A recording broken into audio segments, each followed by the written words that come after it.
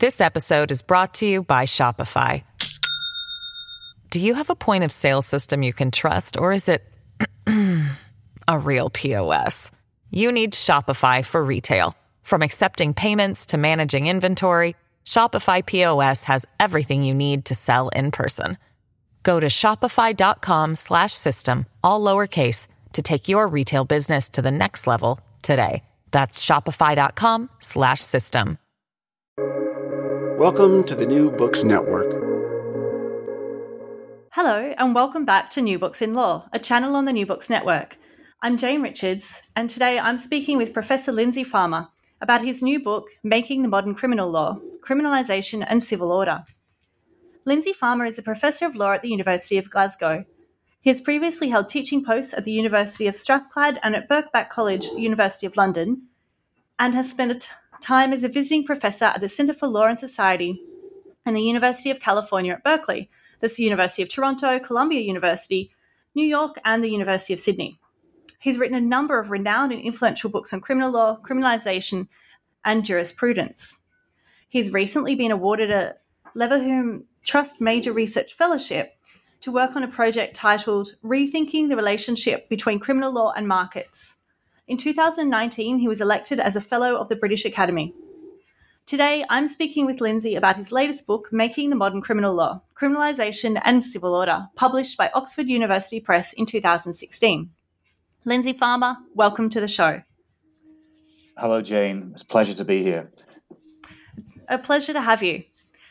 Now, just to get us started, can you tell me a little bit about how you came to write Making the Modern Criminal Law, Criminalisation and Civil Order? Okay, so the immediate catalyst was a project that I was running with some colleagues at the Universities of Stirling and Warwick on criminalisation, looking at theories of criminalisation, sort of questions about what should be criminalised, when we should criminalise it, what should the proper role of the criminal law be. And as part of my engagement in that project, I had undertaken to write a book. And thinking about the question of criminalisation, I started to think, rather than just thinking about what the different theories were and how you might choose between one theory or another, what were the conditions of possibility of a theory of criminalisation? How would we even think of this as being a question that we would want to ask about? And that got me to thinking about things like how do we think about the object of criminal law? How do we think about criminal law as a body of law which applies to a certain area of social life? How do we think about the role of government in relation to conduct and the place of criminal law in that? And opening up these larger questions, or trying to address these larger questions, was what I was trying to do in the book. And that's really interesting. It certainly comes through in the book. One of the key ideas you write about is this process of criminalisation. And you're concerned with who are the subjects of criminal law, as you just mentioned, and both in a general sense, and also who and what kinds of conduct are criminalised as part of the civilising process. Can you expand on this a little bit? Yes, of course. My starting point was really asking. So if we think about what we want the criminal law to do, we have to think about who is the criminal law directed at? What sort of person is the subject of criminal law? What do we expect the subject of criminal law to be able to do? What would they be able to respond to? And in thinking about this, we have to think about that the criminal law is only one of a number of instruments, if you like, that government has to regulate conduct. It can regulate conduct in different ways. So what's it doing when it uses the criminal law? Why? And the criminal law, because of its emphasis on the responsible subject, the person who it has to choose to intend to act in a certain way, is envisaging a particular kind of subjectivity, a particular kind of response, the person who would respond to a certain kind of incentive structure. And that might be different from the person who's the object of other kinds of regulation or other kinds of law. And so one of the things I was trying to do was trying to think about the subject of the criminal law in that way. And the other big question, of course, was thinking about, well, what kind of areas of social life is it appropriate for criminal law to regulate? Now, a lot of theorizing about criminal law and criminalization just proceeds on the basis of sees this as a kind of abstract question that asks, should criminal law regulate, the interpersonal violence or the family or property? But if you look at this in a historical perspective, what you see is that this is not something that is given. It changes over time. If you look at the criminal law of 200 years ago, it was very different from the criminal law of 100 years ago or of today. And so what I was interested in was looking at the different ways that criminal law evolved or changed, and the way that it thought about its object, what it thought it was trying to do. And so I was trying to open up these questions, and so that we don't see them as something that is natural or taken for granted, but is something that is contingent, and that we have to reflect upon how the criminal law is actually used. And in this sense, I think one of your key arguments to me seemed to be that a general aim, if not the general aim of the criminal law, is in securing social order. That's, how conduct is regulated and whose conduct is regulated. So can you explain this idea of civil order in relation to the criminal law, and how do you define it? Okay, so one of the things I was trying to do here was to think about what is criminal law for. Now, if you look at a lot of the literature on criminal law, it says something like, the aims of the criminal law are to punish, or the aims of the criminal law are to secure social peace or social order. And it seemed to me that those were very narrow or thin accounts. Why would we have a body of law whose sole aim was to punish? Or if we're talking about the criminal law securing social peace, how would we secure social peace through punishment? And so what I was trying to do was to open out the kind of question of what are the functions of the criminal law in modern society. And it seemed to me that one way of thinking about this was to think about the broader range of things that roles that criminal law plays, and which can't just be reduced to punishing wrongdoing, because all of us every day are, in different ways, our conduct is structured by criminal law. Not only criminal law, other forms of law, other forms of government regulation as well. But our conduct is organized around or by different kinds of rules.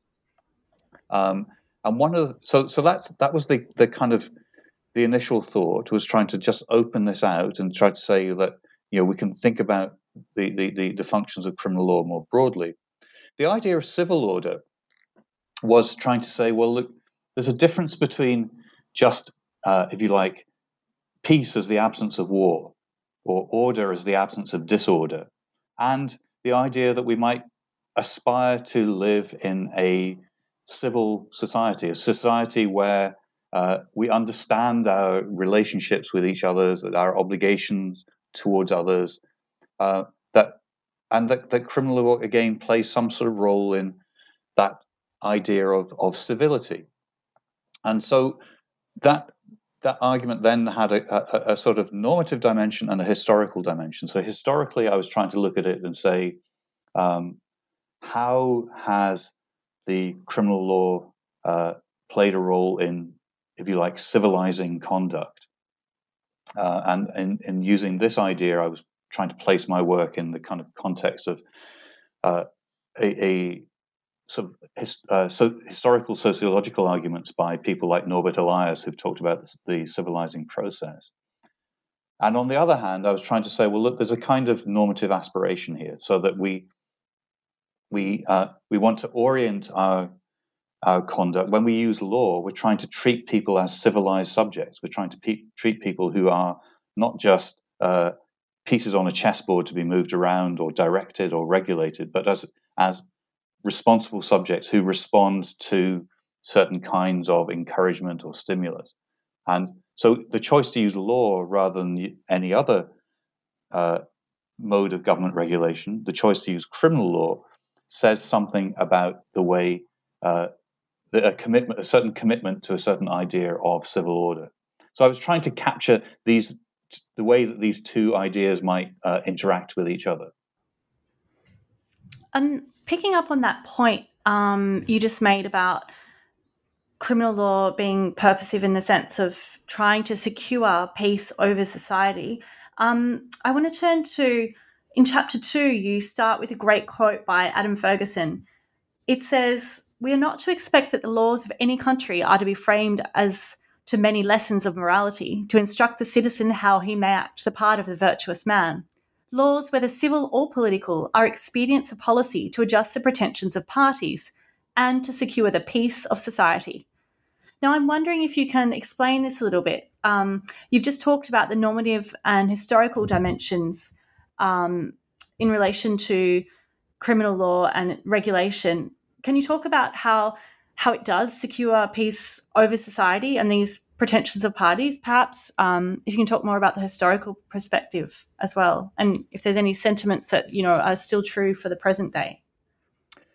Okay, so it's really interesting. You mentioned Adam Ferguson, and Adam Ferguson was, for people who don't know him, one of the kind of philosopher historians of the Scottish Enlightenment. And one of the things I was trying to do in the book and through the idea of civil order was to locate or try and think about the history of criminal law from the kind of perspective of the Scottish Enlightenment. And the Scottish Enlightenment is interesting because it was very concerned with sociality, how people live together, and the kind of mechanisms that encourage or that allow people to not just live together in society, not just to coexist, but to live together well. And so this idea of civil society has its origins in the work of somebody like Adam Ferguson. Is now a very kind of current idea.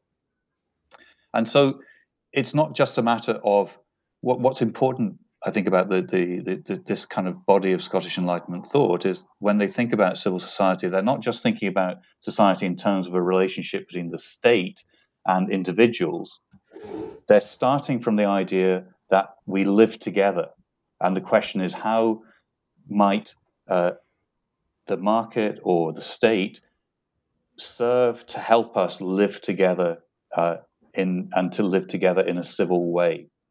So it's starting with the idea of people in communities rather than starting with the idea of individuals. And that's a very important starting point for me in terms of thinking about my own ideas. So then if we move on to the sort of second part of your question, what will be examples of this? What I try to do throughout the book is look at different ways in which we can think about how, if you like, the problems of how we live together. Now, a starting point is the transformation of modern society. Now, the major transformation of modern society was that between about 1750 and 1850, people moved largely out of small communities into cities. And the key problem in cities, or the key question in cities, as well as the industrialization and everything that went with that, is you were living in communities of strangers. So between 1750 and 1850,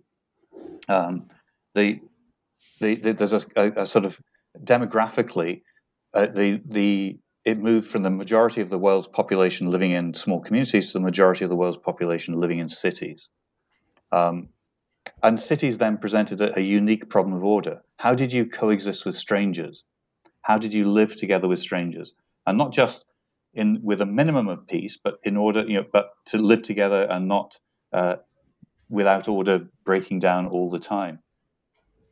And I think, for me, one of the ways of looking at the changing form of the criminal law in the period between in the course of the 19th century is addressing what this kind of fundamental question. Government was trying to work out how to lay down rules so that would enable people to live together in cities. How do you know? How would you establish trust? How do you know who you can trust? So criminal law was regulating different aspects of social conduct, and this, in everything from how pedestrians might behave. One of the areas of the book, which I think is absent from most histories of criminal law, is looking at what the impact that the development of the motor car had on social life, because people in motor cars, in cars, were suddenly sealed off from other people, from pedestrians, from other motorists. Initially there were no norms about how to signal, which side of the road to drive on, and so on. And so all of these kind of problems of order had to be worked out, and the criminal law was a mechanism by which this was done. So there is this kind of sense of criminal law as a sort of problem-solving mechanism, or being used to address these kind of problems of order, and that's really one of the things I was trying to uncover. And I think that does come across when you write about, the relationship of trust of people not just living together in these newer cities, but living together well. And there's trust between these individuals, but also trust with the state. So there's this relationship you describe between violence and trust. And also there's a monopolization by the state over violence through the criminal law. I'm wondering if you can explain this a little more.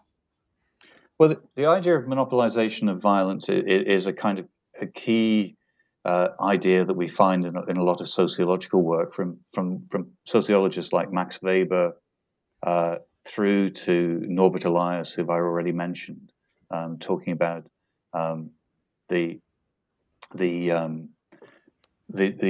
civilizing process.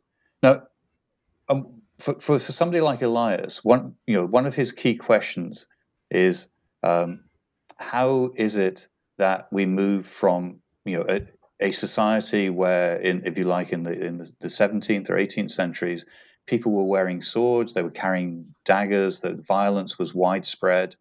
It was permissible for men to beat their wives. Children were regularly beaten.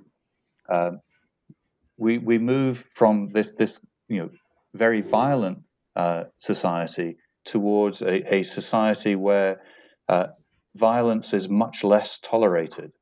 And so he's interested in not just the kind of external mechanisms, how how the state might regulate violence, but also the relationship between what we might call internal mechanisms, how we regulate ourselves, how we think about our own sort of set of what are appropriate responses to certain kinds of conduct or provocation. And so again, trying to track this, I'm interested in a similar set of questions, looking specifically at criminal law and the role of criminal law. So in relation to something like violence, I'm not just interested in, if you like, the external questions, how the state uses violence or monopolizes violence in certain ways, and the different ways that it does that, through things like organized policing, punishment, and so on. But I'm also interested in what they're trying to do to get people to think differently, to behave differently in certain circumstances. And that is not done only through the criminal law, but it's certainly done partly through the criminal law. This is again is a sort of new set of questions that I'm trying to bring to the table for criminal law theorists to think about. There isn't some given human nature.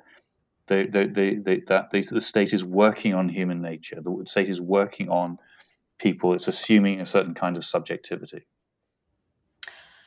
I think that's really interesting. this sort of idea that there was this, you write about this civilizing process through the criminal law and through criminal regulation and also criminalization. Can you talk about the link perhaps between civilization and criminalization in this context?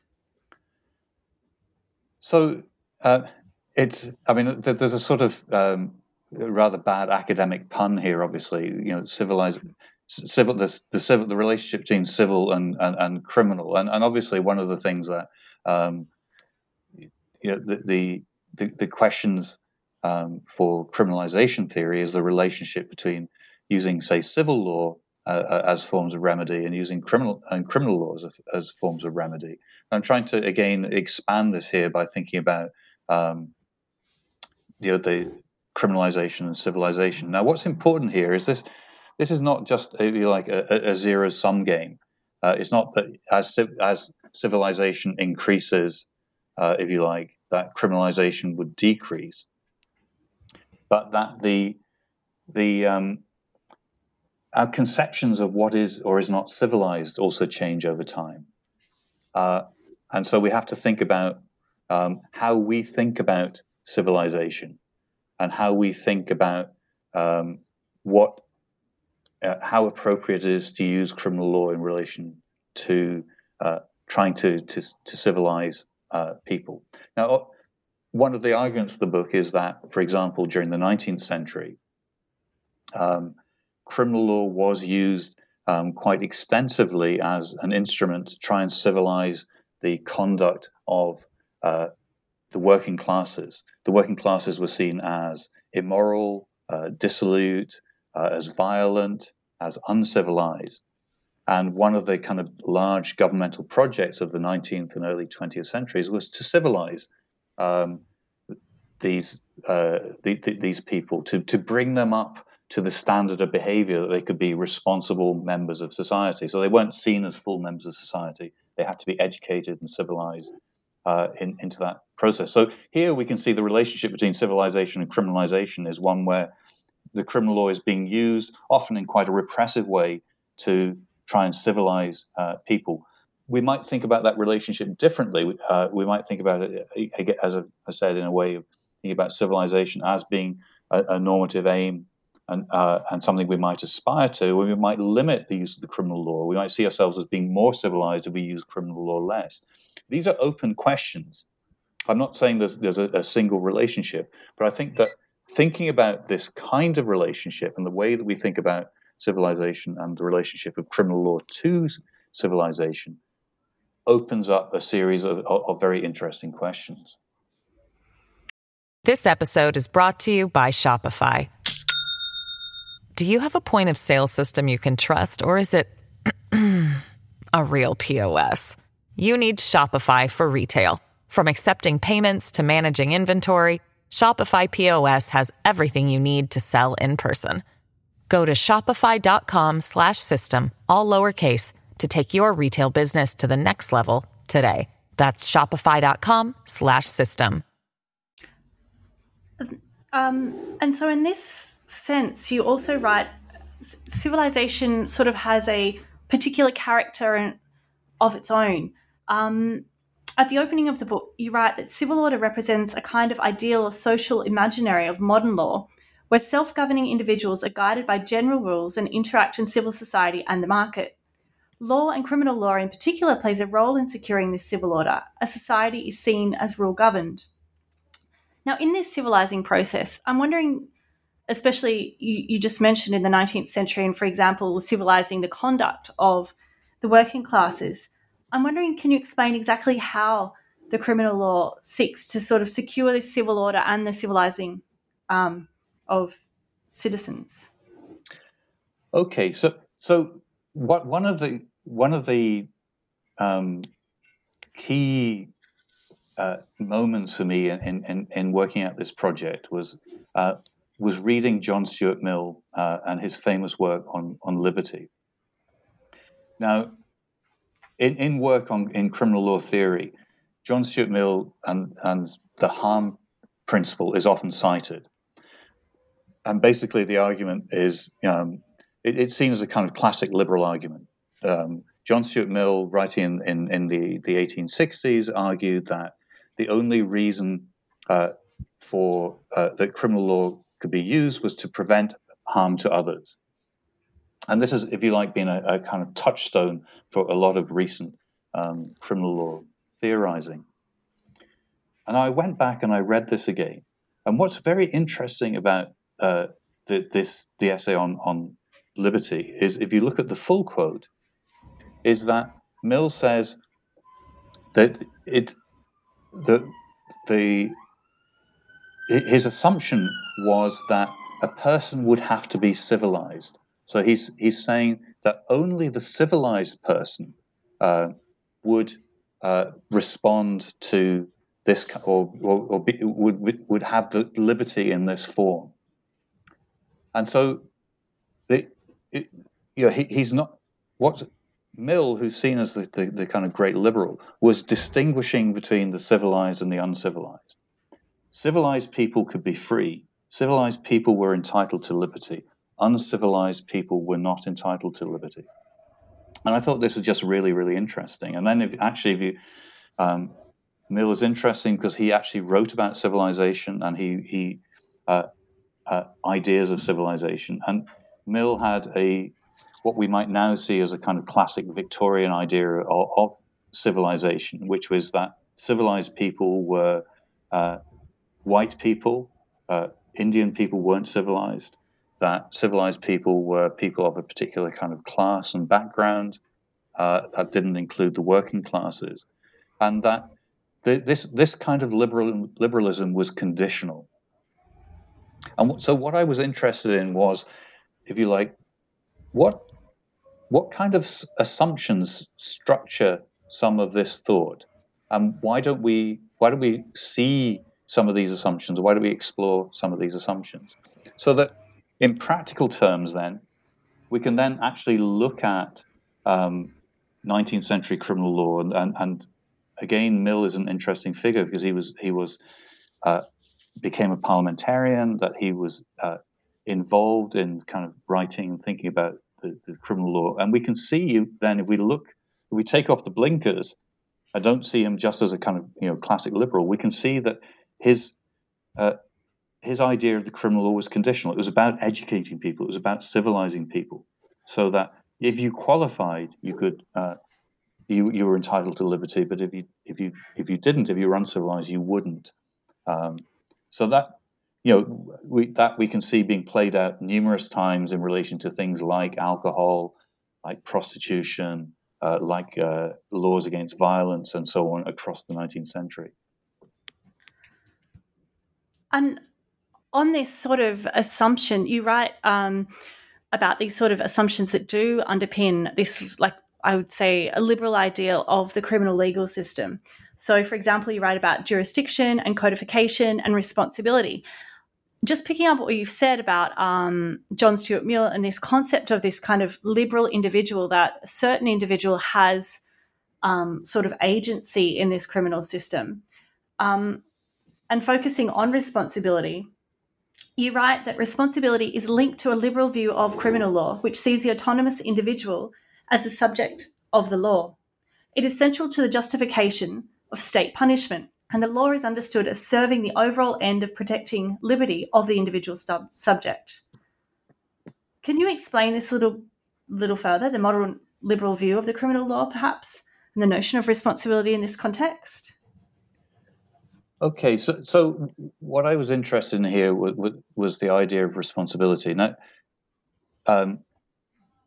responsibility is seen as a kind of key concept for contemporary criminal law theory, that the infliction of punishment would not be justified unless the individual is responsible, in the sense that they had chosen to commit certain wrongful acts. And so if we look at this, we can see the idea of responsibility is then used to structure the criminal law in certain ways. So it's then used when we think about the definitions of particular crimes. We think about the relationship between the prohibited conduct and the necessary mental state. So if somebody performs a certain act but doesn't have the necessary intent or degree of recklessness, they wouldn't be regarded as responsible for the purposes of the criminal law. Now, a key point here is that responsibility is often seen as limiting, so that one of the points that's often used to criticize developments in criminal law or historical criminal law is that it didn't recognize responsibility.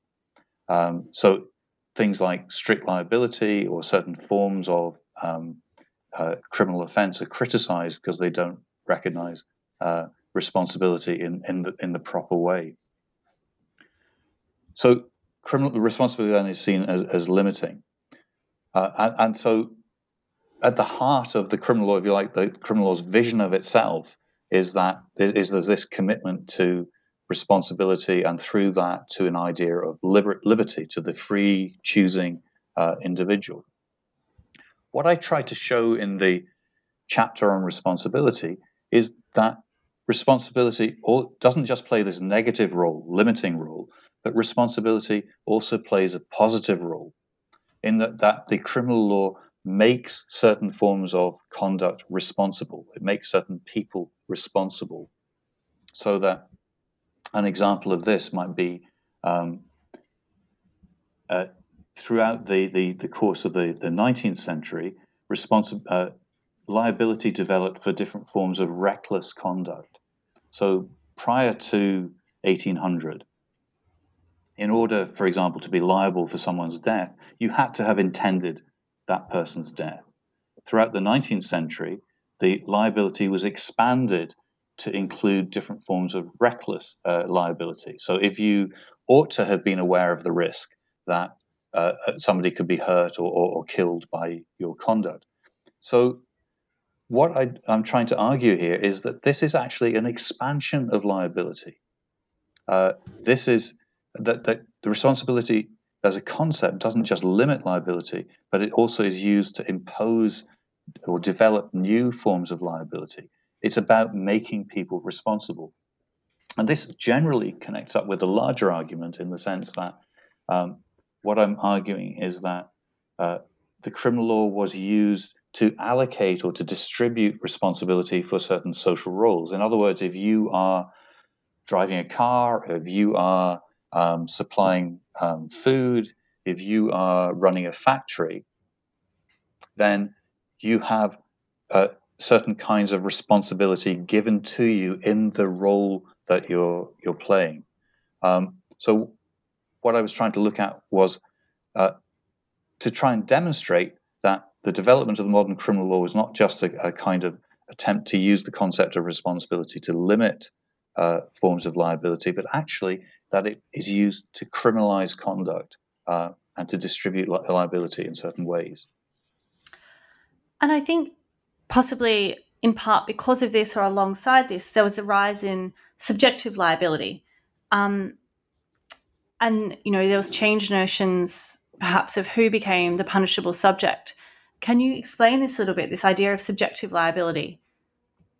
So the idea of subjective liability is that a person should only be responsible for what they knew about or could foresee. And this is a kind of, a key central part of the kind of modern ideas of mens rea, that it's unfair to impose liability on someone for what they could not have foreseen or could not have known. So what I was interested in when talking about the idea of the punishable subject was to explore the connection in modern criminal law theory between this idea of subjective liability and the justifiability of punishment. It's justifiable to punish someone who's chosen to act in a certain way. And once again, this is conventionally seen as something that is limiting, so that if we have subjective liability, it limits the idea, limits the scope of the criminal law. But this is important to the idea of thinking about who can be regulated by criminal law. So when again going back to something I mentioned earlier, there might be different ways of regulating conduct. So we might do it, different kinds of regulation, different kinds of incentives that are given to people. When we choose to use the criminal law, we choose to use the criminal law because we think of perhaps the kind of conduct as being sufficiently serious to warrant the intervention of the criminal law, but also that we're directing it at certain kind of people who can respond to certain kinds of stimulus. So we wouldn't use the criminal law to regulate children's behavior, for example, because they're not seen as responsible or punishable subjects.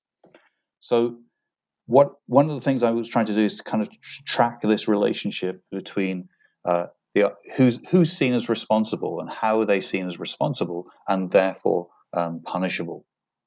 And again, I'm trying to see this not as a kind of abstract question, something that we can see apart from different kind of social contexts, but we have to see it as how it's used in certain social contexts.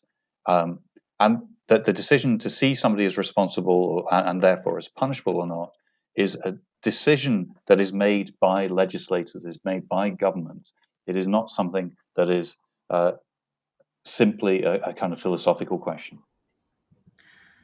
And turning now to the sort of less abstract sort of parts of the book and where you really flesh out these kind of notions and how they've developed, you talk about three particular areas where, civil order has been regulated and by the criminal law. So, for example, property, the person, and then also sex. So perhaps just taking into account what you've just said, talking about what's sufficiently serious in terms of being criminalised, the modern example was sort of where you wrote about sex and sex crimes.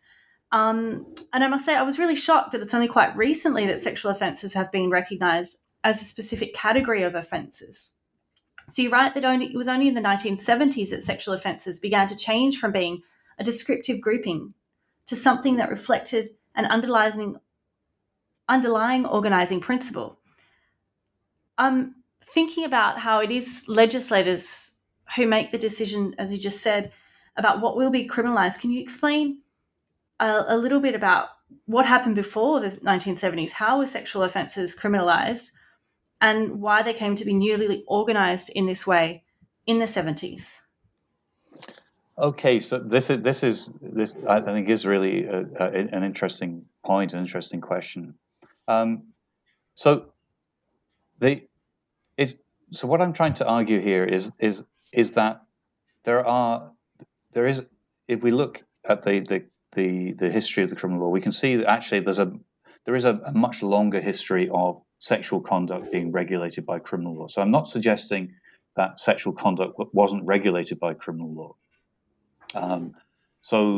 We can trace the crime of rape back into the earliest times and so on. But in that chapter I look at offences around prostitution, around homosexuality, and such like. So let me pick out a couple of things from this. One of the points I'm trying to make is that if we look at something like rape, this to me is a very interesting example, because very often criminal law theorists will say, look, we can't imagine a society without laws of rape. So there must be something. There are certain fundamental wrongs. But the point I want to try and make here is to say that while we might conceive of rape as a wrong, the way that we conceive of something like rape as a wrong changes over time. So in the Middle Ages, rape was a wrong because the woman was the man's property, and rape of a marriageable woman was devaluing the property of the man. Over the course of the 18th and 19th centuries, rape was conceived then as a crime of violence, so that it wasn't thought of in terms of non-consent. It was a form of violence, and so that if the rape wasn't associated with other forms of physical violence against the victim, it wouldn't be seen as properly a rape. Only very recently, from the 1970s onwards, we begin to think of rape as a non-consensual sex.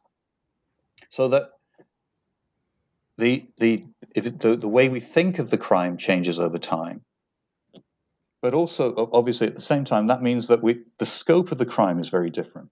If we only think of the crime as being capable of being committed against marriageable women, against women who are in the custody of their father, it's going to be a very narrow crime. If it's only a crime of violence, it's going to be wider than the property crime, but conceived of differently. We think of it as a crime against consent or sexual autonomy, then we're going to think of the crime in very different ways. So one of the things I'm trying to do here is to track this difference, and to make the point that how it's very problematic to make claims to say murder is always a crime or rape is always a crime, because it doesn't tell us the whole story. So that's one of the things I'm doing. Sorry, go on. Sorry, go on. So I was going to say that's one of the things I'm doing in the chapter. The other thing that I'm doing in that chapter is saying, well, what was really interesting about the early criminal law was rape was seen as a crime, prostitution was seen as a crime, but something like prostitution was seen as a crime against public order, not as a crime involving sex or a sex crime. Whereas over the course of the 19th century and up to the time you mentioned, from the 1950s onwards, people began to talk about an idea of sexual offences. And what that meant in criminal law terms was it was grouping together things like rape, sexual offences against children, incest, prostitution, homosexuality under a single head of sexual offences. And when people started putting them together, rather than seeing them as kind of separate offences, they started to think about, what do these have in common? What is the organising principle for this? And then, as you mentioned, one of the surprising things is, this was a very recent development. But then, from the 1970s onwards, as people began thinking about the organising principles, they start to think about the idea of sexual autonomy as being a kind of organising principle. That what these offences have in common is that they interfere with our capacity to choose who to have sex with and when to have sex with them. So when you put this idea of autonomy at the centre of it, again, it seems like a very liberalising sort of move, and this is key to the for example, reforms in England and Wales and Scotland in the Sexual Offences Acts. All right. But in fact, what I try and show also is that this also at the same time becomes an illiberal move, because the idea about sexual autonomy comes along with ideas about who doesn't have autonomy, who's not able to choose. So the people who aren't able to choose are children, are vulnerable people, and so on. And as that category expands, what looks like a liberal move, recognizing autonomy, also becomes a very regulative move, distinguishing between who doesn't have autonomy, who has autonomy and who doesn't, and criminalizing conduct where people are deemed not to have the autonomy. So it's what I'm trying to show is it's very much a double-edged sword. That what looks like a liberal move is not all, has to be looked at more closely. And so then I guess my next question is what does this kind of like both liberal and illiberal move and this new system of categorization, what does it tell us about the changes in the civil order? So, I mean, again, it's a very interesting question. So, I mean, what one way of thinking about it is saying, what kind of world do we imagine when we, if we read the Sexual Offences Act? What kind of world is it imagining? It's imagining a world where people are free to engage in certain sexual forms of sexual conduct. Now, what's interesting about this is if you compare it to, say, the 1950s, it's liberal. It's saying it's not saying whereas in the 1950s, certain forms of sexual conduct were criminalized, notably homosexuality, other forms of sexual conduct as well. Now the criminal law is saying that's not the version of civilization. That's not the version of civil order that we think of. This version of civil order is one where we're not imposing a certain idea of heteronormative sexual conduct as being the norm. You can do what you want, all right? But you can do what you want so long as you are not exploitative, so long as you are not taking advantage of vulnerable people in some way. So the idea of civilization or civil order changes. In some ways it looks like a kind of free for all, but it also operates, as I say, on the. It's not necessarily what might look like a decriminalization, and often kind of histories of sexual offences in this area see the kind of the path from the sexual revolution of the 1960s to the present day as being a kind of decriminalization process. All right, but what I'm trying to argue is that the decriminalization is also a recriminalization, because certain forms of conduct that are seen as exploitative, as abusive, and so on are criminalized. So our idea of civilization or civil order here is of something that's vulnerable, that people can be exploited, and that the criminal law has to. It seems unproblematic for the criminal law to intervene to protect the people who need to be exploited. So the point here is I'm not trying to make an argument at this point about whether that's right or wrong. I'm just trying to expose the logic, trying to show the development, that we can't just focus on the kind of the decriminalization, the liberalization argument, but we have to think about what that is going hand in hand with. And I think you make the same argument to really, drawing together, you make the same sort of argument in relation to property offences,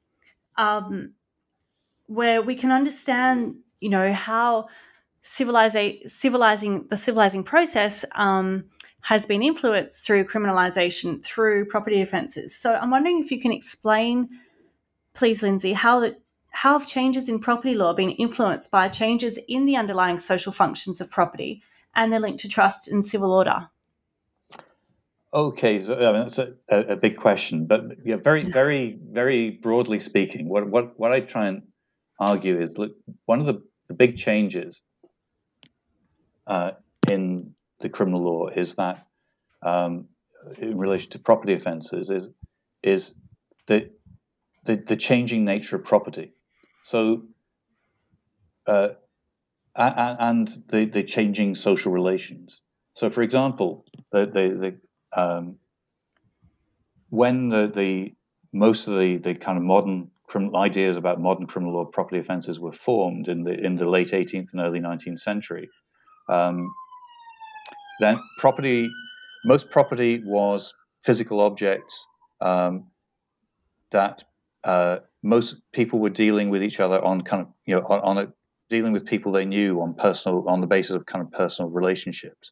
And so you see that the criminal law, when it's intervening, is trying mainly to deal with the idea of theft, taking from possession, but dealing with the fact that the people knew each other. So the problems it was trying to deal with were the untrustworthy servant, or if you gave goods to somebody to deliver for you, if they ran off with the goods, and so on. But over the course of the 19th century, we move into a very different world where property circulates much more widely.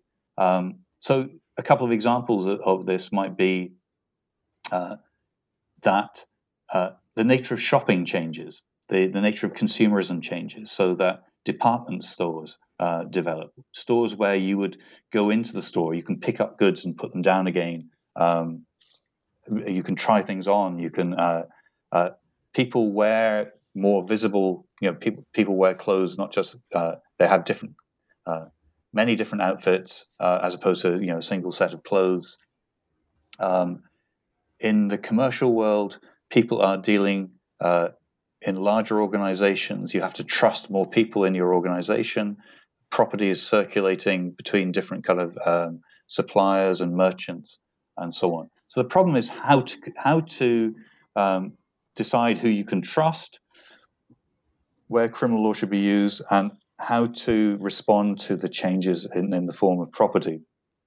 So one of the things I've tried to show is the way that, in fact, we can look at the development of property law and we see that it's trying to problem solve, if you like. It's trying to respond to these different kind of situations and try and say, well, look, certain kinds of relationships will be regarded as matters for civil law.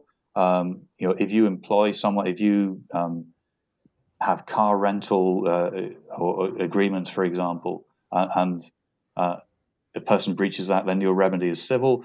In other kinds of relationships, the criminal law should be used, and that. But these are about the criminal law, the government deciding about how to distribute responsibility, how to distribute trust across society.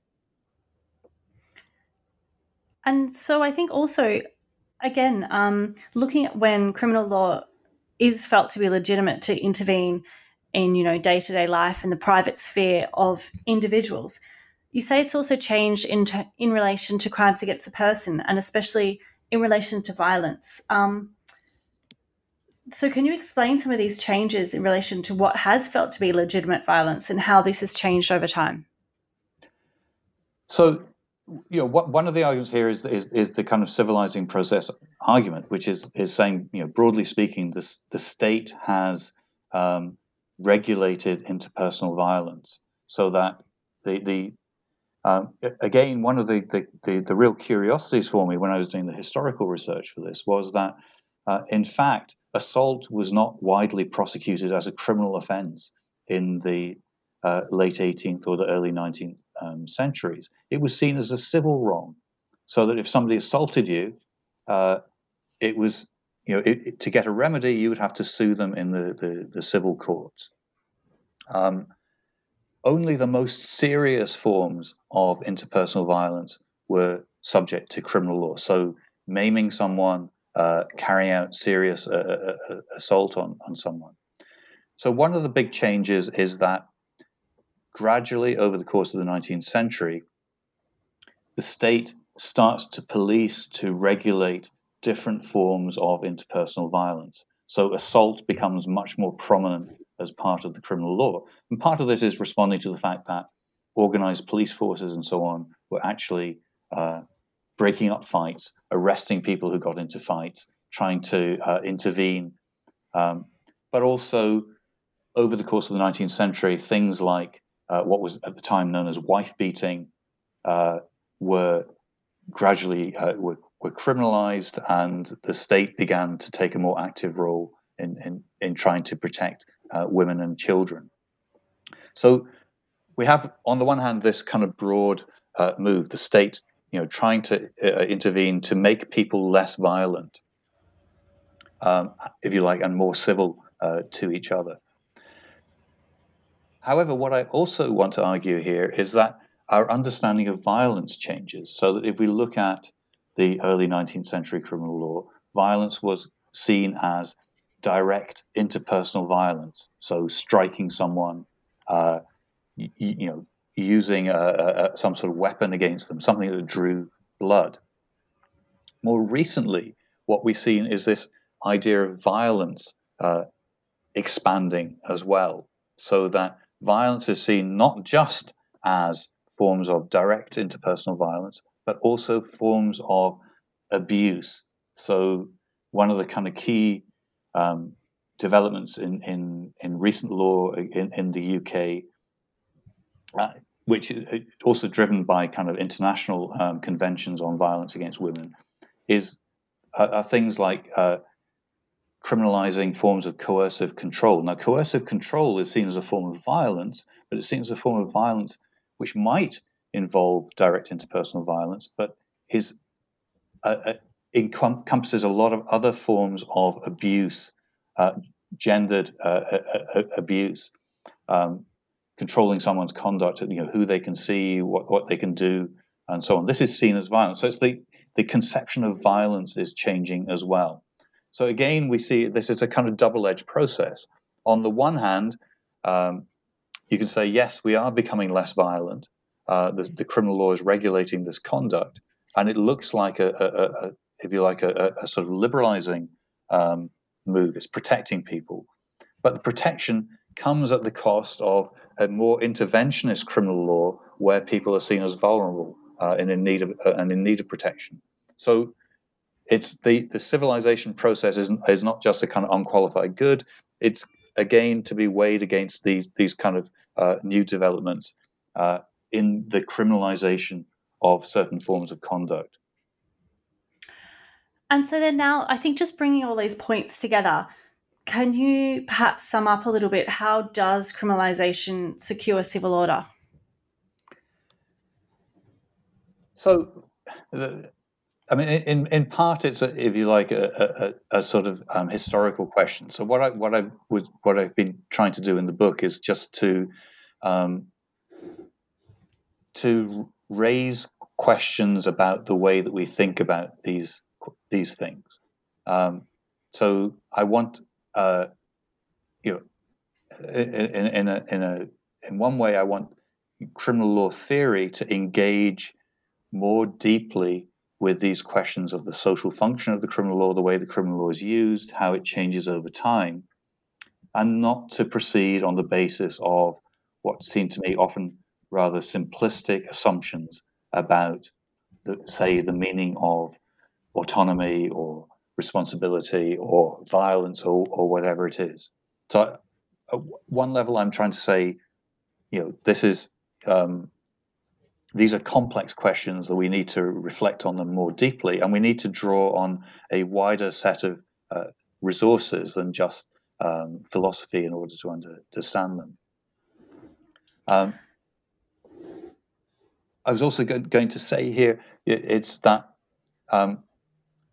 what I'm trying to do is there's also a tendency amongst certain criminal law theorists to say something is the right answer, that if we think about a particular problem, we can come up with what the law ought to be. And what I'm trying to say is we can't do that. These questions are more complex. We have to understand them in that kind of broader sense. But they're also political questions. We also have to understand that it is not questions for philosophers to decide, or that we can say there will always be these limits, but that we have to decide as particular political communities what we want the law to be, what our understanding of an appropriate kind of civil order is. And so I'm just trying to open up our understanding of these kind of questions. And I think that really comes through in the book. It is really interesting how you do cause the reader to question these sort of underlying assumptions that I think are otherwise just sort of accepted without question. And you open the door for further research, for asking these hard questions, which you say are not just for theorists, but also they're political as well. And so it was really interesting. Now, Lindsay, I've taken up a lot of your time, but just before you go, can you please share with me what you're working on next? Okay, so what I'm working on in some ways develops out of the Making the Modern Criminal Law project. I'm looking at how criminal law thinks about the market, how criminal law regulates commercial or market relationships. And this is, in part, it was something that might have been included in the book, is thinking about what might be kind of market offenses. Why does the criminal law see the market as something that's self-regulating, that it's wrong for criminal law to intervene? But also because I wanted to engage with something that's quite contemporary. In the wake of the financial crisis of 2008, obviously one of the things that we encounter is evidence of criminal misconduct by traders and bankers and so on. And often we encounter calls to, saying that they should be sent to jail, they should be punished for what they did, and so on.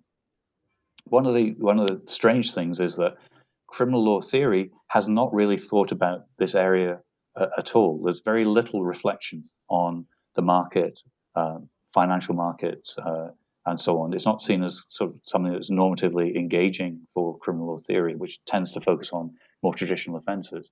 So one of the things I wanted to do was to try and open up this area as well, to reflect on these kind of questions, to think about when, if ever, we should be using the criminal law to regulate market conduct. That certainly sounds like very interesting and exciting work, and something that will have like very wide-ranging significance for both criminal lawyers and, economists, politicians. So I'll certainly look forward to reading that. Thank you. I will. Hopefully we can have you on again to speak. Once again, I'm Jane Richards, and I've been speaking with Professor Lindsay Farmer about his latest book, Making the Modern Criminal Law, Criminalisation and Civil Order. It's certainly essential reading for all scholars of criminal law and criminal theory. Lindsay Farmer, thank you for your time. Thank you. You've been listening to the New Books in Law, a channel on the New Books Network.